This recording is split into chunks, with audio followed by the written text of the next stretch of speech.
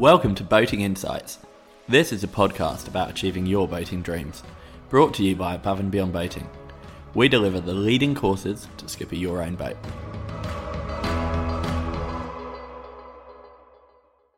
Hello, welcome back. I'm Neil Driscoll, and today I'm going to be talking to you about provisioning and food on board.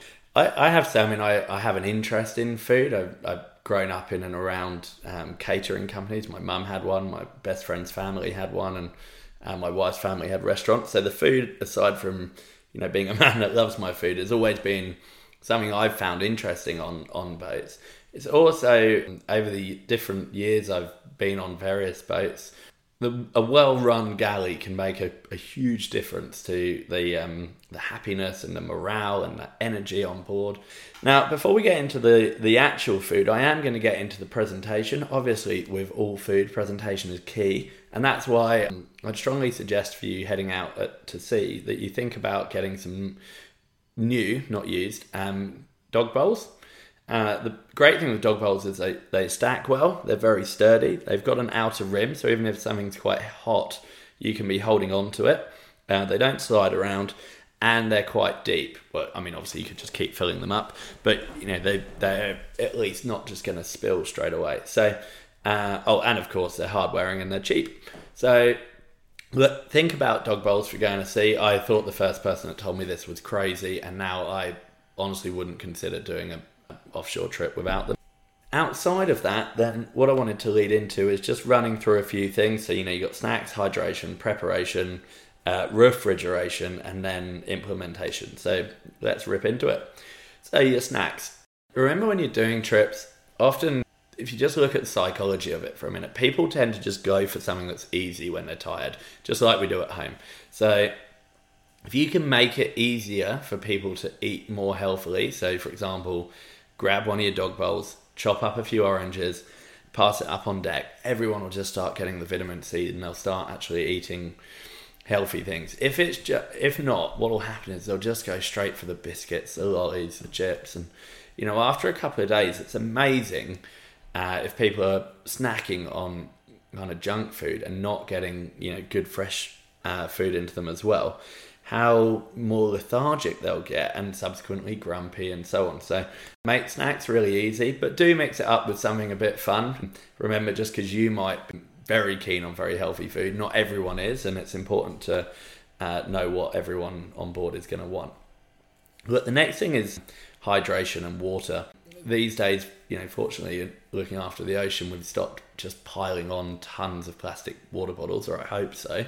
But even with your reusable bottles, you should set a target. So look, each watch we want to finish one of these water bottles, or maybe if you believe in the benefits of them, which I do, you might want to look at things like hydrolytes or things that can just help top up the electrolytes for people, because when you spend a lot of time in wet weather gear, it's amazing how much you sweat. And I certainly found recommending and providing hydrolytes on board for longer trips can really help people out. Now, the next thing is your preparation. If you can pre-cook certain meals, maybe put them into Ziploc bags and have them so you lay them flat in the freezer so they stack really well when you bring them on board. That can make life quite straightforward. But the preparation isn't just the pre-cooking, it's actually just thinking about how am I going to manage this on the boat. So, for example, I'm unfortunately, touch wood, I've never seen the injury of this, but the amount of times I've watched people chopping tomatoes in crazy conditions, bashing to windward, and you just think oh my goodness, do we really need this? Is there an alternative way we could do something? I've often found stuff you can just grab, can be buying things like Rocket, and you just grab a bag, chuck it into a wrap. How are we going to serve it? A wrap? Well, we could just wrap it maybe in a paper bag or something so that we don't have plastic, and also we minimise the washing up. But preparation is key. That also comes into knowing where things are. If you've got tins, for example, writing the name with permanent marker on the top of the tin, that will still come off, but it will take longer to come off than the label. Little game for you though, if you do lose all the labels. My wife used to run Square Riggers, and she ran the kitchen on Square Riggers for a number of years, and they used to just do lucky tin night where they just got 10 tins out for the crew and had to make a meal out of whatever you had. So yeah, I wouldn't recommend mixing anchovies and semolina, but tins can be great on board, but it's just a little game for you. Food that you can keep out of the fridge is fantastic, as long as you've actually got somewhere to put it. Look, it really depends. Some of the boats we sail on have, they've got an incredible amount of refrigeration space. Some it's very limited, but getting an understanding of what's gonna last, and generally you're having to monitor that constantly while you're at sea. So be flexible about your menu plan. That will feed in again to keep it simple. So you don't want to do the same thing every day. My good friend Andy and I, when we did a Fastnet campaign a few years ago, he said, "Yeah, don't worry, mate, I've got the food sorted." And we had nothing but the same freeze-dried meal with these little oat bars for days, and I still can't eat those things. No, the freeze-dried meals are alright, but the oat bars, you keep it simple, but put a bit of variety when you're doing a watch system for days on end. Other than the glorious sunsets and the sail changes and the dolphins and the fantastic conversation, there's not a lot to break it up. So if you can, sort of, the food often will become a hot topic of conversation. So try and keep it simple, but keep it interesting. Have a few surprises. My good friend Dane hid a packet of my favourite biscuits on board for me to find halfway across the Atlantic, and he very nearly got a smooch on the face for that one. Now, finally, just remember to be a little bit adventurous. So when I say a little bit adventurous, just if you've never cooked on board, start there.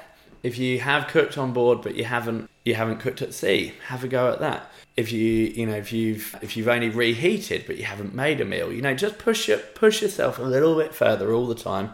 But just be cautious of managing your seasickness. Often the change of temperature can onset seasickness for people, so please make sure you're thinking that one through in terms of delayering. Probably still looking after having your wet weather pants on to protect you from burns. But in terms of safety, when you're doing that, then just make sure that if people are starting to feel seasickness, that there's someone else that knows to now watch the stove if you've suddenly had to nip off and sort yourself out. So, but be adventurous, but just set up a bit of safety around it to make sure that you don't bite off too much more than you can chew, or leave an unattended stove or something like that might be a bit disastrous. But look, have fun with it. It's a highly neglected area of developing your skippering skills, and if you can run a well-run boat with excellent food, then you'll never be short of crew.